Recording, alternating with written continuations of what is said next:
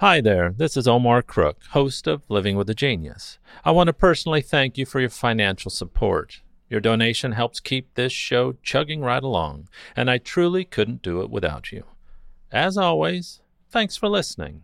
Be kind, do good work, and until next time. Here's Living with a Genius for October 28th, 2020. On this date in 1886, President Grover Cleveland dedicated the Statue of Liberty as a gift from the people of France on what is now known as Liberty Island in New York Harbor.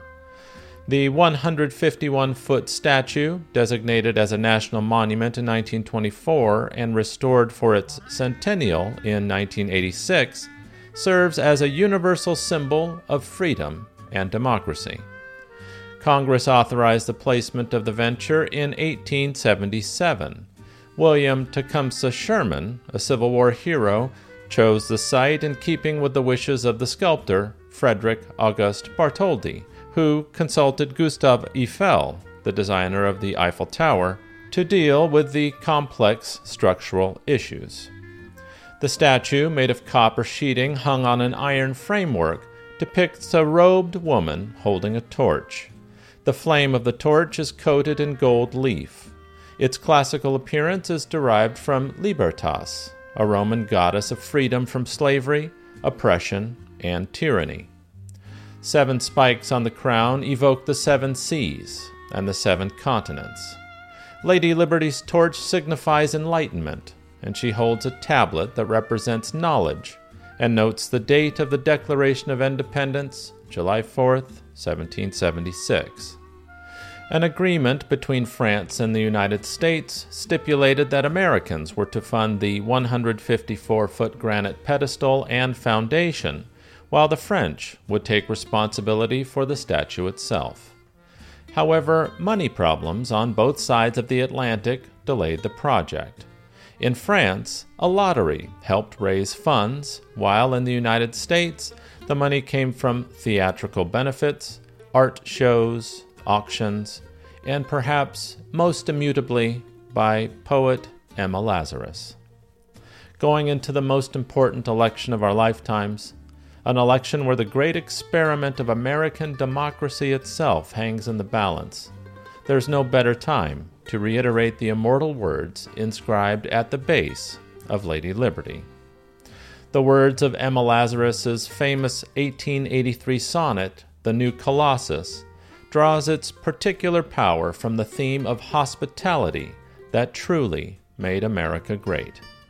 The New Colossus emerged at a pivotal moment in our own history, the year before her sonnet was read at the Bartholdi Pedestal Fund Art Loan Exhibition in New York in 1883. The Chinese Exclusion Act became the first federal law that limited immigration from a particular group.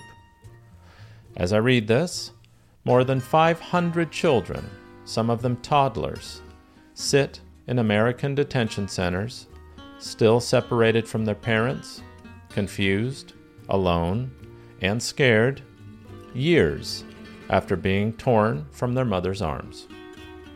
Fleeing from torture and death, from what Donald Trump unapologetically calls shithole countries, it is now not salvation, opportunity, or the American dream that welcomes the world's exiles, but rather misery, abuse, and despair.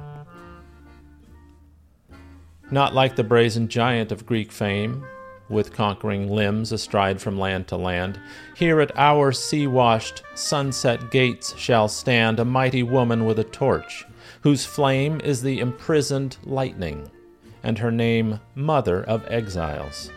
From her beacon hand glows worldwide welcome. Her mild eyes command the air-bridged harbor that twin cities frame.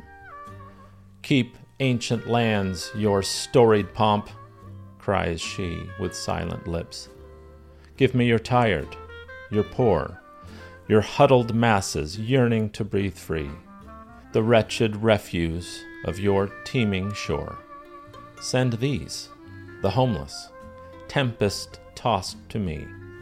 I lift my lamp beside the golden door. Thanks for listening. Be kind, do good work, and until next time.